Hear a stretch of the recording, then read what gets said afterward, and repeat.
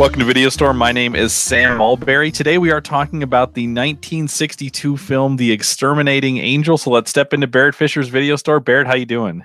Doing great, Sam. Thanks.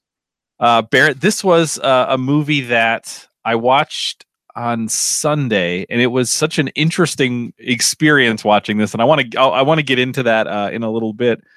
But it is a movie that I'm glad I watched early in the week because it has been helpful to have some time to let it sort of bounce around in my brain and think different things about it. This was also a movie that was very helpful to read some reviews of, read some criticism of. That helped me unpack. It helped me unpack the movie, but mostly it helped like assure me that my experience of the movie was actually happened, because there's things in this movie where you're like, I think that's what I saw happen, but now I'm not sure. So it was to read about it and be like, oh no, that's in fact what happened there. So I really want to get into this, but let's start with our usual opening. What is your history with this film or with Buñuel? And am I saying his name right? Is it Louis Buñuel? Yeah, Buñuel. Okay. Yeah. Well, my history with Buñuel is let's see. Probably the first Buñuel film I saw was Belle de Jour, which is one of his later films in the mid-60s, 67, I think it is, with Captain Deneuve. So that was in kind of his last period. And I remember when That Obscure Object of Desire and Discreet Charm of the Bourgeoisie, I remember those coming out. I didn't see them at the time. I was a little bit too young. But probably my first real engagement with Buñuel was his first film, his famous short film he made with Salvador Dali, Le Chant Andalou, which is a 16-minute silent surrealist film. And basically Buñuel was a surrealist his whole life, as obviously you can see in The Exterminating Angel. So that was kind of the first Buñuel film that I kind of really got into and used it in class. And that's sort of where I started with Buñuel. Do you remember first seeing this?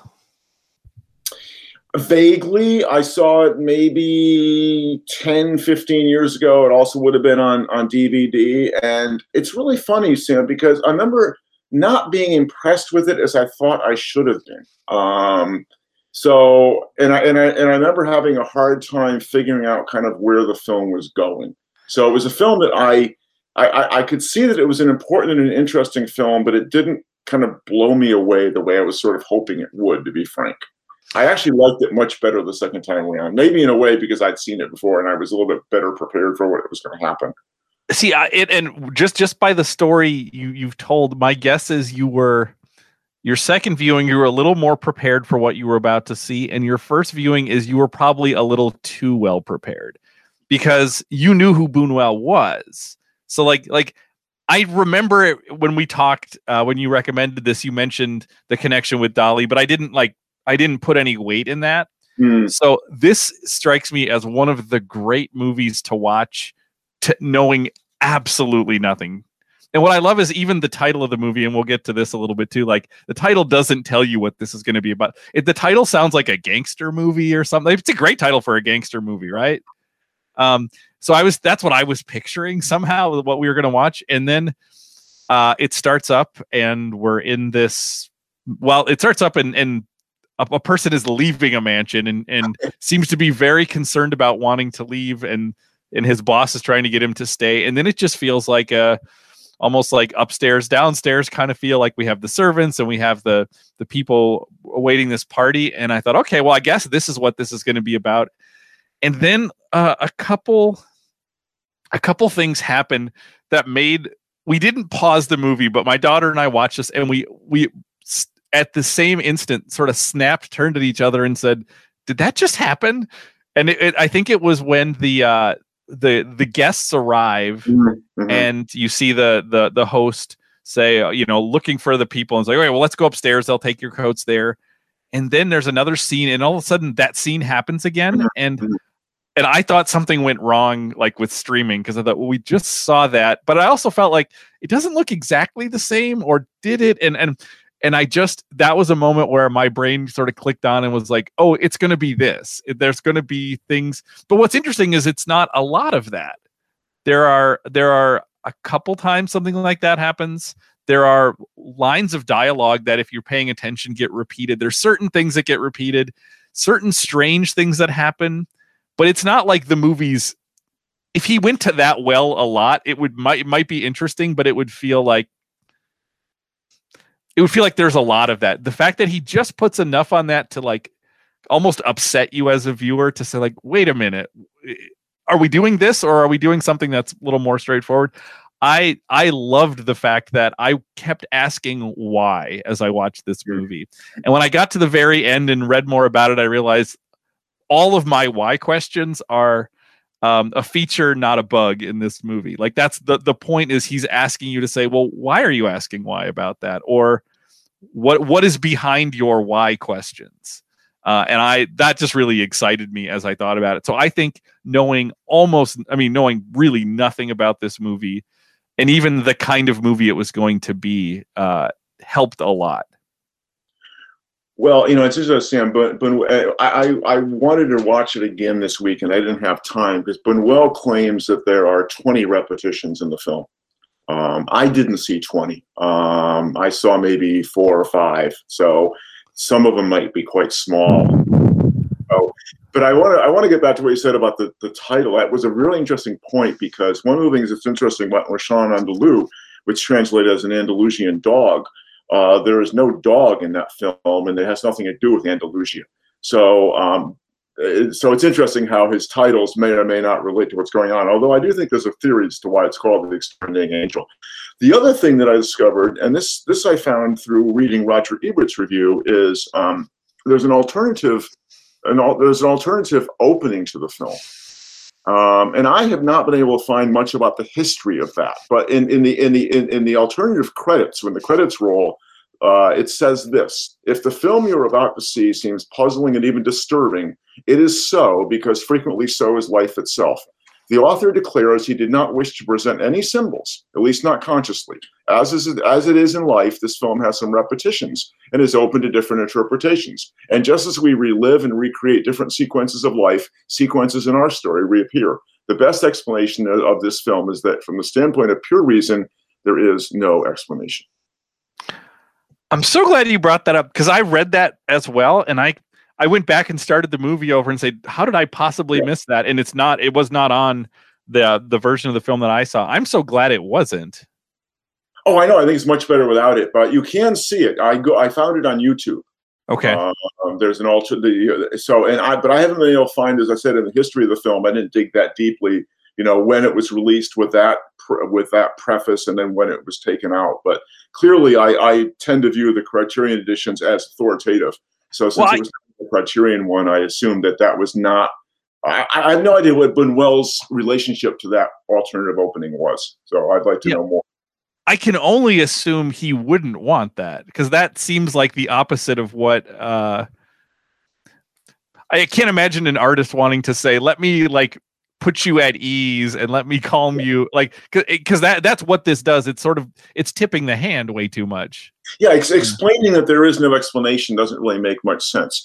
And one of the Criterion extras actually has an interview with the actress who plays the Valkyrie, the virgin in the film, the one who has the solution at the end, quote unquote solution.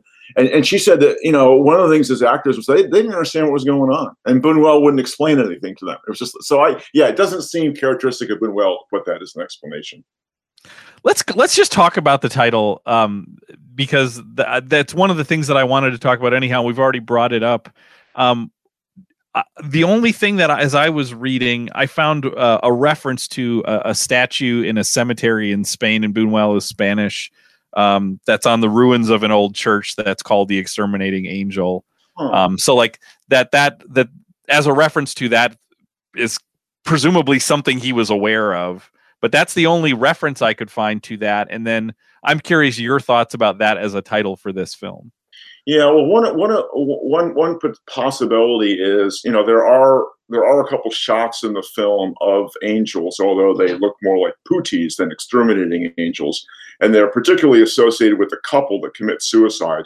So one critic has suggested that it's a reference to the angel of the Exodus, and that there's some kind of divine judgment being pronounced on the ruling classes. And that seems somewhat plausible to me. Although, of course, Buñuel denied any kind of allegorical interpretation of the film. Although that's one inevitable way to think about it, that it's a very political film, and it is a judgment on the ruling fascist government of Spain at the time. It's interesting that you bring up the sort of the angel in Exodus, because of the title. I also had this thought of, before we see the outside world again, when, you know, once they're trapped in that room, I had this wondering, like, are they going to get out of the room and then realize that everyone else is dead? Like, because I was thinking, like, is this like a Passover, and actually them being trapped there is going to, at first, in quotes, save them, and then realize though actually they're now subject to an even worse thing, which is everybody else. Like, I love the fact that I kept trying to get out ahead of him and trying to sort of logic and reason this out, and then realizing that for him, one of the traps that he thinks we're in is this sense of like trying to put pieces together and trying to understand symbols and things to say, well, now we're going to create meaning out of this. And he's sort of pushing at that idea a little bit to say, well, maybe those narratives you try to create around things, maybe those are things we take comfort in that we shouldn't take so much comfort in. Well, that's certainly a perspective he learned from Freud. The idea that creating a narrative is a way of censoring those things that we can't understand, or trying to bring reason to things that seem irrational. But this is one of the reasons why I picked this film, Sam, in terms of something else we often do, which is connect it to other films we've watched, is because in a couple of different respects I connected it to Groundhog Day. And one of the elements of Groundhog Day that we talked about is there is no explanation for why what's happening in that film is happening. And one of the ways in which the film was made better in the production was taking out any reference to why Bill Murray's character was experiencing what he was experiencing. So it's possible the title of The Exterminating Angel tells us that there's an exterminating angel at work here, but it's also possible that it's a kind of a red herring, and there really is no explanation of what's happening. Or the explanation is a naturalistic one, in that there's some principle of human nature, some flaw in human nature at work, which is entrapping people within this kind of stasis that they can't break out of. Yeah, I thought about Groundhog Day as well. And what I mean, obviously Groundhog Day comes out well after this, 30 years later.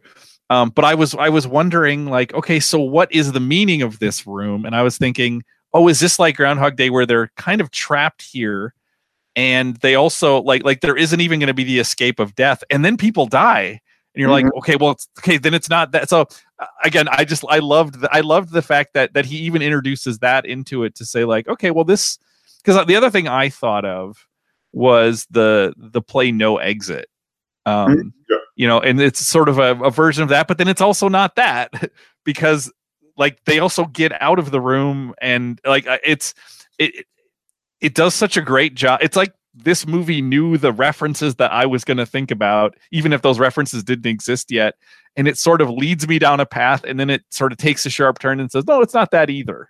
And I loved that. I thought that was, and I don't know if this was built really well to sort of work with the way my brain wanted to do things, but I think I don't have anything special for a mind. I think he was thinking about human nature and how humans try to make sense out of things. And I loved that I kept being led down a path, and then he sort of turned around and said, nope, this isn't it either. And I loved it.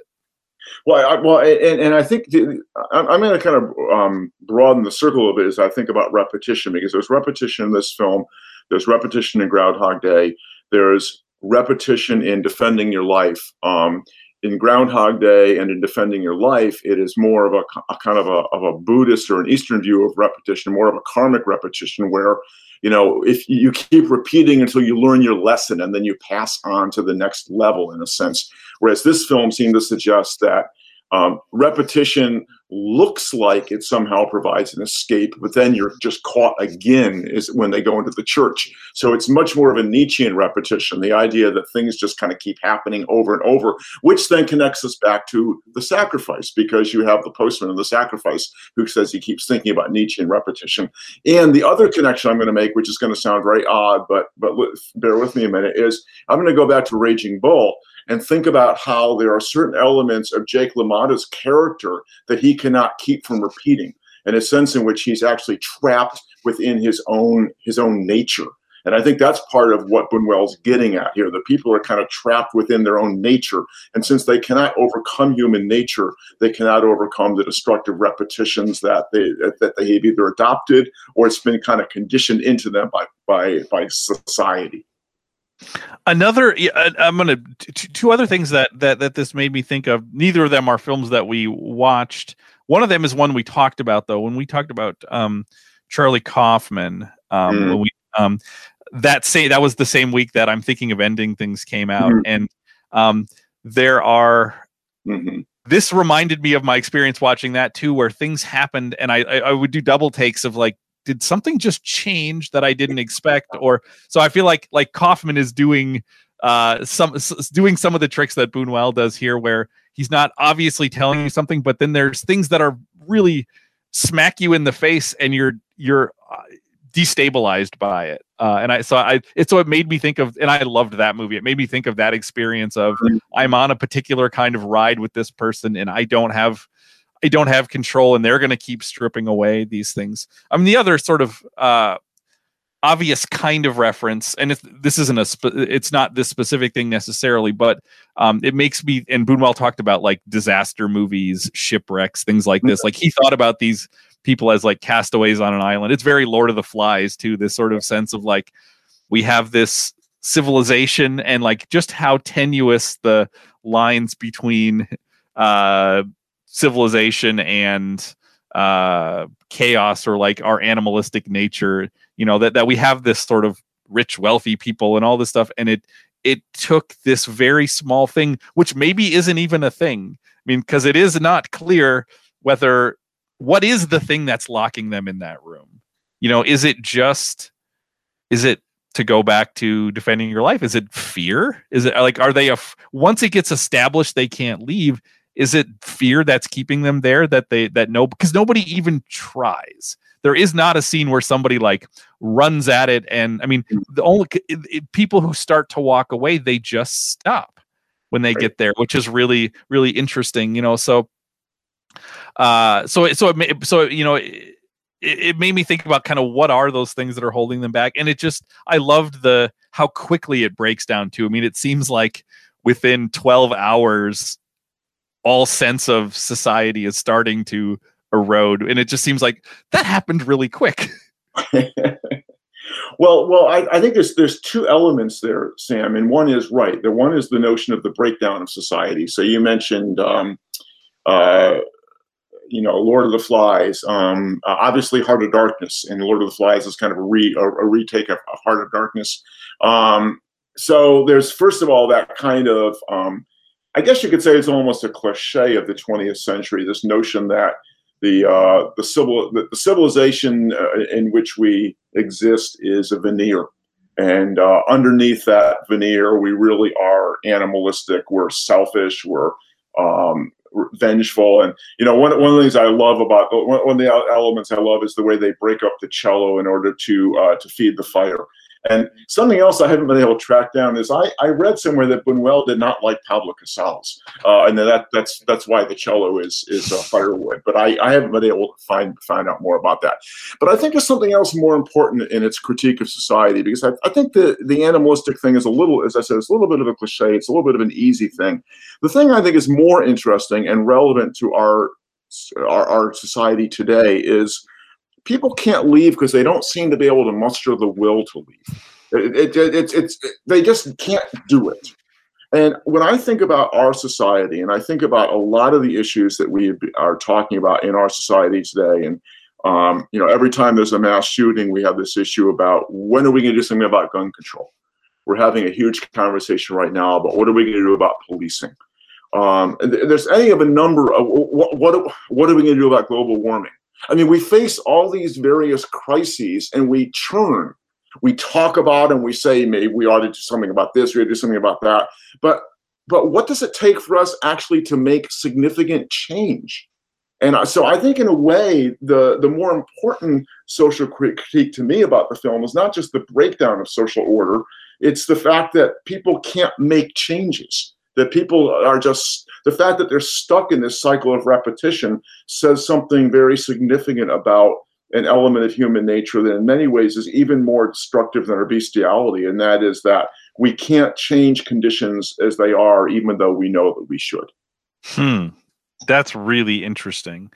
And you know, I think a thing that plays into it that we also get to see as we explore that room is, you know, one of the things that people turn to rather than change is like this. I feel like as you think about the things that people do, we have all the little escapes that people try to like. There's you know, there's the introduction of that little box with the drugs in it, and it's you know, and I mean, so there's both this sense of like hoarding happening in different places. There's this sense of like, oh, you know, the doctor kind of wants to use the drugs for the people who are, you know, kind of wants to dole them out. But you can sort of see even on the edges, people kind of like peeking into frame, watching them. And you're thinking, you're sort of thinking about that box. You have how quickly we slip into paranoia or blame. We have different, even within that room, we have sort of different religious or kind of answers or approaches. You know, we have the Freemason who's, you know, calling out for help. And I loved that scene. And then when the guy says, well, unless the bear is a Mason, you know, it's probably not going to do anything. You have the other religious ritual with the chicken feet and the feathers. And I love the way that was introduced, like in a quick shot. You see this woman open her purse, and this is before anything happens, and she has something strange in there, and then it just goes away. And I didn't know, like, is that going to come back? It's sort of like the sheep and the bears that you see early on, and it's like, well, that's strange. But then when the hostess to the party is talking to the folks in the kitchen, it's almost like she kind of explains it away, and I accepted it instead of thinking, wait a minute, a bear and some sheep are somehow part of this party, you know? And I mean, that's again, one of those things where it's like, okay, I guess I'll accept that instead of just saying, this is deeply, deeply strange. Yes, what kind of practical joke is going to involve a bear and 3 sheep? Right. Right. What that would look like. And even the guy, in terms of thinking escapes, I think it's I guess I don't know what his title would be, but like the head of the servants, because he's the one non-party goer who's trapped there. Right. And when he's sitting there eating paper and saying like, well, it makes you feel like you've eaten something. And I thought that was a pretty powerful moment where it's like, we, to your point, like we are so not dealing with reality that we are going to literally just consume this thing, which has no particular value other than it's fooling yourself. He's also an image of the starving artist, right? Trying to feed himself with his art. One of the other things that happens, and this is a kind. I mean, we also have the escape of like sex and death as an escape. We also have dreams, and there's, I think, is there 2 moments where we go into somebody's dreams? I'm trying to remember. At least 2, maybe even a couple more. Yeah. There's kind of this, well, it's very much a surrealist section of the film. I mean, literally surrealist, because that's exactly how his earlier surrealist films look like, Ushan Andalou and Elijah Orr, where you know, part of what he's trying to do as a surrealist is depict what dreams actually look like. So yes, you have the dreams, and of course you also have the long, kind of fevered vision of the disembodied hand, and you get a completely subjective point of view. It looks like she's alone in the room as she sees the hand. So those are the moments where he's really taking you, you know, literally into the unconscious mind. So do you have, and again, this is a movie where you're perfectly okay saying, I'm not sure what the meaning of that is. Is there the scene with the hand that's the most protracted of those, those kind of dream vision things. That was one that I just found really interesting, but I wasn't sure what to do with it. I'm curious if you had thoughts about that section of the film. Well, this may have nothing to do with the film, whatever, but it invokes a line from Conrad for me, where Conrad says, "We live as we dream alone." And it's interesting in that scene that she is completely isolated. So I think, part of what's going on, obviously, is the idea that even when we're among other people, we are inhabiting our own consciousness. And so, obviously, what's happening to her is literally a fever dream, is literally caused by her illness. But at the same time, it kind of heightens that notion that society is an interesting amalgamation of, it's a body politic, but it's also all these individual little egos, individual little consciousnesses. And so I think that sequence helps to kind of heighten that. I'm not sure the fact that it's a disembodied hand has any particular symbolic value. I mean, Buñuel may say there's no symbols, but of course, you trust the tale and not the teller. But to me, it's much more about the isolation of the individual consciousness. It's kind of echoed a little bit when the women come out of the chamber that's obviously being used as a bathroom, and they talk about, I saw an eagle flying below me 40 feet, or I had leaves blown in my face. It's this notion that through our consciousness or our subconsciousness, we have access to interior realms of experience that we don't necessarily share with other people. As you think about this film, there's lots of characters in it, and some of the party goers are sort of more well defined, of like, oh, I know who the doctor is, and then others they feel a little more generic, like I'm not quite sure, I don't remember, well, who is this person? And do you have characters or performances that stand out for you as interesting? Because whenever you have a disaster movie, if this is his take on a kind of disaster movie scenario, like, there are kind of types that stand out. Is he commenting on those types at all? Or are there other characters that actually stand out to you when you think about this room? Yeah, that's a good question, Sam, because I realized about halfway through the film, I wasn't entirely sure who anybody was. For some reason, they all kind of started to look the same to me. I even had a hard time remembering who the host was, Nobile, because he kind of passes out of the action for much of the picture. I mean, but obviously the one who stood out for me was, you're right. There always is somebody in an action film or a disaster film. There is always this person who says, well, first of all, there's the person who loses their mind, right? There's the person who completely panics. But then there's the person who says, here's what we got to do. So the guy that wants to have Nobile commit suicide to save them, he's a large guy, right? And he seems to be the one who's always saying, this is a conspiracy, you've created this. So I think that was one of the characters that stood out for me, just because he was always kind of riling things up. And then the other one was the relationship between the brother and his sister. That one stood out for me. And then, of course, the two lovers as well. Those are the ones that were more individuated for me, I guess. But to be frank, I really had. Oh, and of course, the butler, the one you talked about earlier. Otherwise, I kind of had a hard time exactly remembering who certain people were, which may be one reason why it was hard to pick up on the repetitions, because I wasn't always sure that this was the same set of characters I'd seen before. Yeah, and I wondered, to what degree that is also intentional too, to be like, these are not.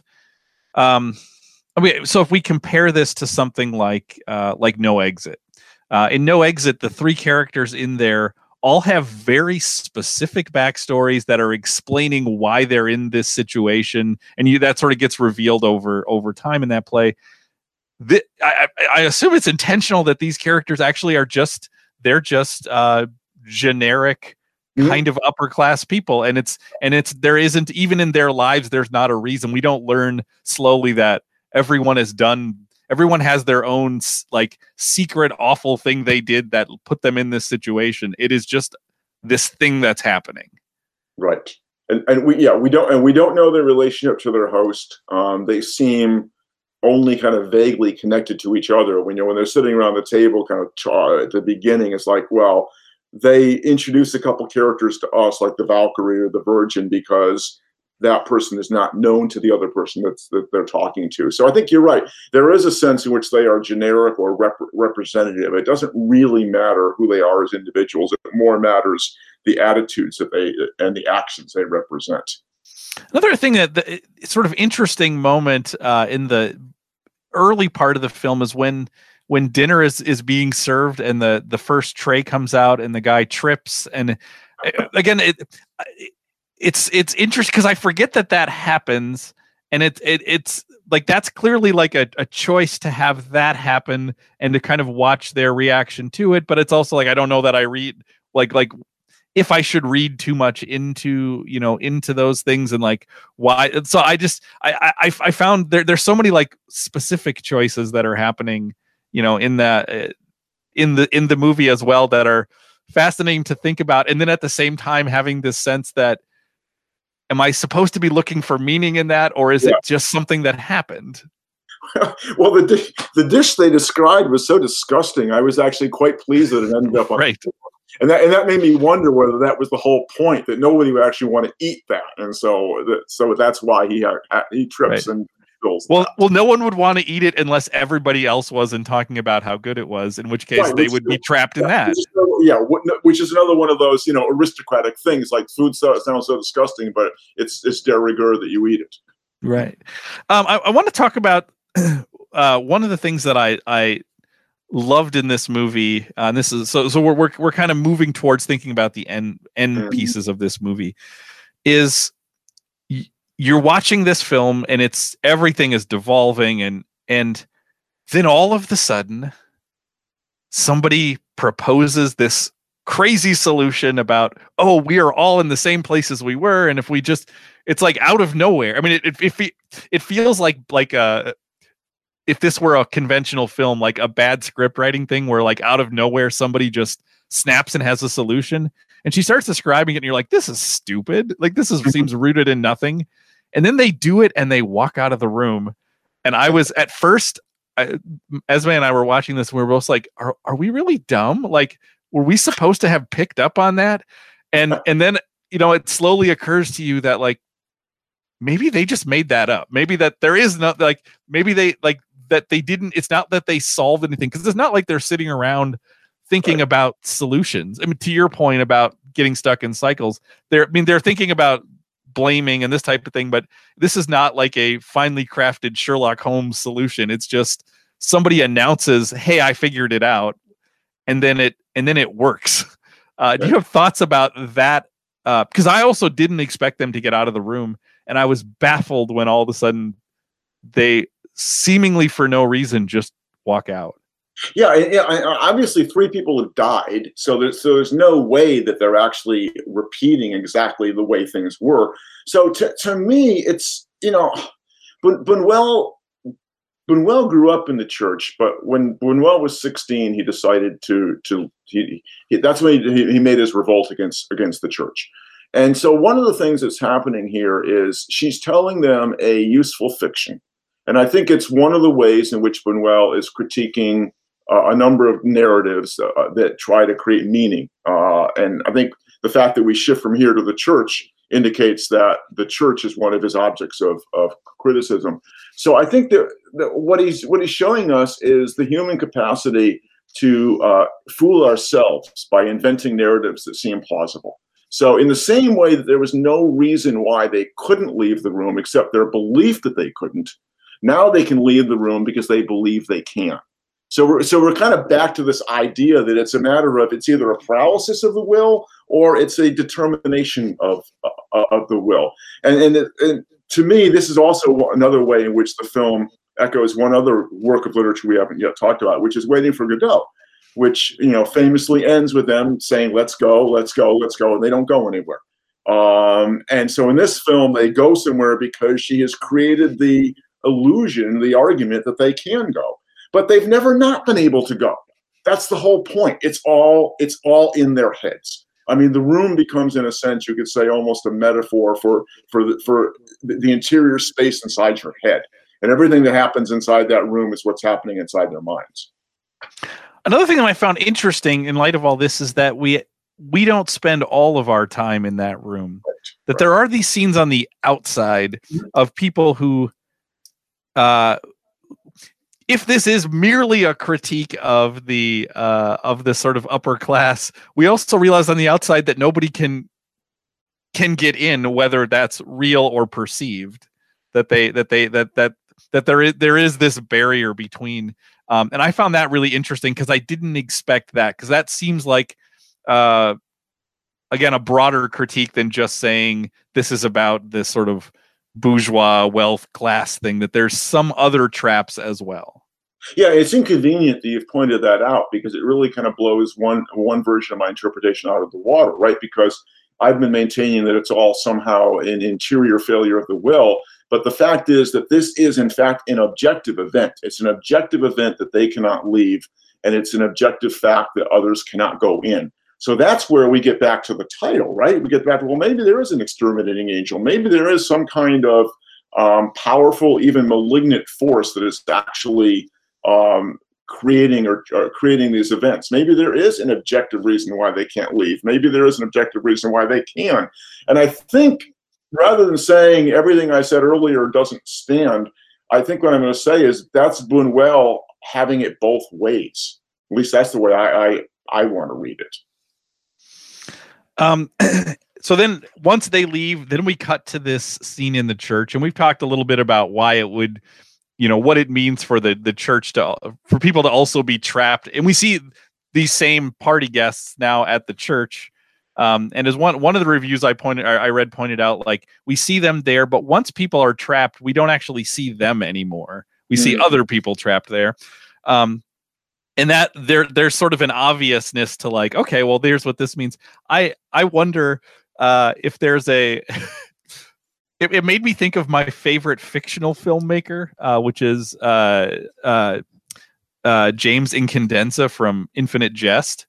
And it made, like, there's this point where I thought, wow, if Buñuel really wanted to go for this, there should have been another 2 hours where we watch people trapped in the church. And then they get out, and then they're somewhere else and they get trapped. And the movie literally goes on until everyone leaves, until everyone in the audience leaves. Where the point is, like, you are also trapped until you decide you can leave too. That's what James Incandenza would do. And there was this moment where I thought, I mean, I knew the movie was over because I knew the runtime, but I thought, what if Buñuel had just said, we're going to replay the same movie here now, and then we're going to replay it in another place? And like that, now that would have been a bold move as like a film to be like, I am going to make this painful for you until you realize you can leave. You do not have to stay. So when we think about that scene at the end, so the ending is not just them trapped in the church. There's two other things that happen that I want to hear you talk about. One is we see kind of like war in the streets happening. And then we see this flock of sheep run into the church in the same way we saw I don't know if it was 2 or 3 sheep run into the room. And I'm curious your thoughts about both of those things. Well, the first thing is, and I guess I'm going to rely on what maybe is a fairly cliche political interpretation. As I said earlier, Buñuel was kind of self-exiled from Spain because of the rise of fascism and the Francisco Franco government. And the church, as often happened in a lot of those revolutions of the 30s, the church was, complicit with the fascist government. And so I take it that what's happening is the church is simply living in its own little world while out on the streets, people are being slaughtered and revolution is happening. So to me, it's a straightforward critique of Catholic complicity with the rise of fascism. And the sheep going into the church, obviously, first of all, as you already said, there's a reference to the sheep that were feeding the folks at the party. So we assume those sheep are also going to be slaughtered and eaten, and perhaps also a symbol of the attitude of the upper classes towards the lower classes. They are sheep to be led to the slaughter in order that we can preserve our own power. Absolutely. Yeah, no, I mean, those are, I feel like the scene in the streets, like, it almost demands that interpretation. Yeah. Yeah. I mean, like, which is interesting because it is sort of tipping the hand a little bit more to be like, in case you thought it wasn't kind of about this, let me show you this. The last thought I have on this, and this, I mean this, I don't know if as a filmmaker this would be taken as a compliment, but I mean this as a high compliment. This also struck me, and it fits the look to a certain degree. Although this film looks great, but it also fits the time period. This strikes me. It reminds me of like the greatest Twilight Zone episode of all time. I love the Twilight Zone, and one of the things we in the in the pandemic that my family has gotten into is we've started with our kids watching old Twilight Zone episodes, because it's a really great entry point into stories that turn in different ways, or stories that are sometimes providing very obvious critiques of society, especially post-war America. But also sometimes they're just even stranger, where there are some of my favorite episodes, things happen and I'm like, I'm not even sure why that happened or how that could happen. And this just struck me as like taking that kind of storytelling and saying, what if we ramped it up even more? So this is, so again, I mean that as a compliment, not as, but I think sometimes I don't want it to sound like comparing a film to a TV show is, especially like a 50s, 60s TV show. I really do mean that as like that's something that I love. And this had that same, I settled into this the same way I settled into like the best Twilight Zone episodes. I think that is a compliment. I happen to think Rod Serling did some really interesting things with Twilight Zone, and I think Buñuel would take that as a compliment. All right. Are there other things you want to talk about with this film? Yeah, I guess the other thing I wanted to say, Sam, the other reason I picked this film is, and I read a couple things reflecting on the film from this perspective, and that is the way in which it's a pandemic film. And one of the things that's interesting about the pandemic is that those of us who have certain kinds of jobs, certain kinds of careers, have been relatively unscathed. And I don't mean to be insensitive to people who have gotten sick or even lost loved ones or friends, but I've been able to sit at this computer for the last year, and I've been able to do my job. I've not suffered in pay. I've not suffered my health. I've suffered relatively minor inconveniences. But there are scores of people in a number of industries across the world in our nation who have lost their jobs. Many of them have lost their jobs permanently. There are people who have had to put themselves on the line for people like me in order to keep producing food, making deliveries, providing services that may put their health at risk, not to mention people who work in hospitals and other kinds of health professions. And to me, this movie is a real incitement to reflect on my unearned privilege and the fact that I don't have to suffer, and I can live in relative safety in the midst of a pandemic, unlike millions of other people who do not have that luxury, that opportunity. So to me, in that sense, the movie is a real prick to the conscience, not only to be thankful, but to be more thoughtful about how people in those positions can be properly compensated and protected. I love that. It's interesting because I did see in the last some of the things I've read in some of the movies we've watched have sort of cycled back into people writing about them, and I think I read at least one thing that talked about watching this in 2020 and sort of thinking about some of those things. So I think that's fantastic, and really. Yeah, I mean, I think that's insightful and kind of important things to think about. And that I think is when you have a great work of art, right? I mean, I think to me, it's I would put this in the same category as one of my other favorite films we watched a long time ago. 2 years later, Dr. Strangelove.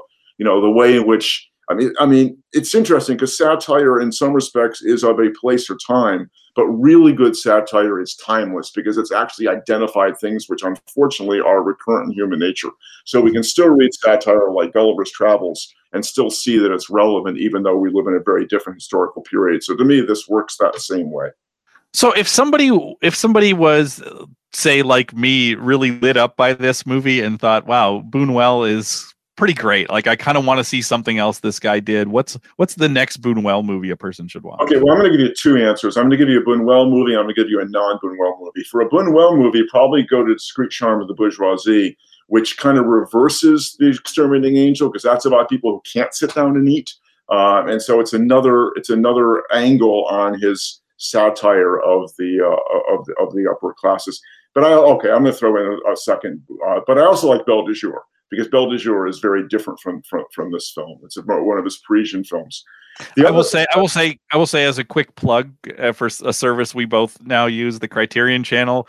all these movies that you're talking about are on there. So I was, because as I watched this, I just added stuff to my list of like, okay, I want to see that and I want to see that. So the movies you just mentioned are on my watch list on there. Well, here's another one that I'm pretty sure is on the Criterion Channel. I wanted to go to it next week, but it's not broadly available. And this is another director that we haven't gotten into yet, but we will, which is Jean-Luc Godard. But if you want to see Godard's version of Exterminating Angel, watch Weekend. And so that's 1967, Godard. All right. So what do you have for us for next week? I'm going to go back to Hollywood. I wanted to get kind of into a little bit of classic 1970s Hollywood, and do a film with one of the big Hollywood stars of the last 50 years that we haven't watched yet, and that is One Flew Over the Cuckoo's Nest with Jack Nicholson, Milos Forman's Academy Award-winning film from '75. Oh, I'm excited for this. I saw this movie probably in the late 90s. Again, when I probably around when the AFI list came out, because it's on there, and I started to kind of reach out. And then in the last year, I went, and I'd never read the book. I read the book, and the book was great. The book was really, really good. And I didn't go back and watch the movie again, and having read the book recently, it's one of the things that I really wanted to see. So that's I'm really excited about that because I revisited it about 10 or 15 years ago, Sam, and I was surprised at how well it stood up. So that's kind of why I want to go back to it. All right, what I will try to do, I'll try to read the book again this weekend too, because I'll try to see if I can read the book. I'll watch the movie first, and then I'll see if I can squeeze the book in before we record. I'll try to do that because I really enjoyed reading it, and I think it'd be interesting for me to try to think about. We've talked about adaptation in this on this show before, so. I'll see if I can manage that. I will, but I won't make promises on that. Well, Barrett, thank you so much for recommending this film. This is something I probably would have never come across, and I really loved it. And I got to say, I say this every week, but the conversation has elevated this movie even more, where I think it's really an important movie, a really interesting movie.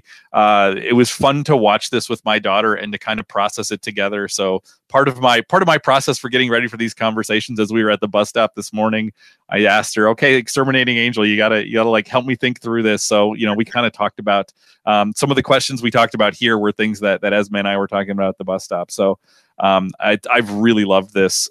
So as always, thank you for recommending this. That is all the time that we have for this week. We will be back next week to talk about One Flew Over the Cuckoo's Nest in the video store.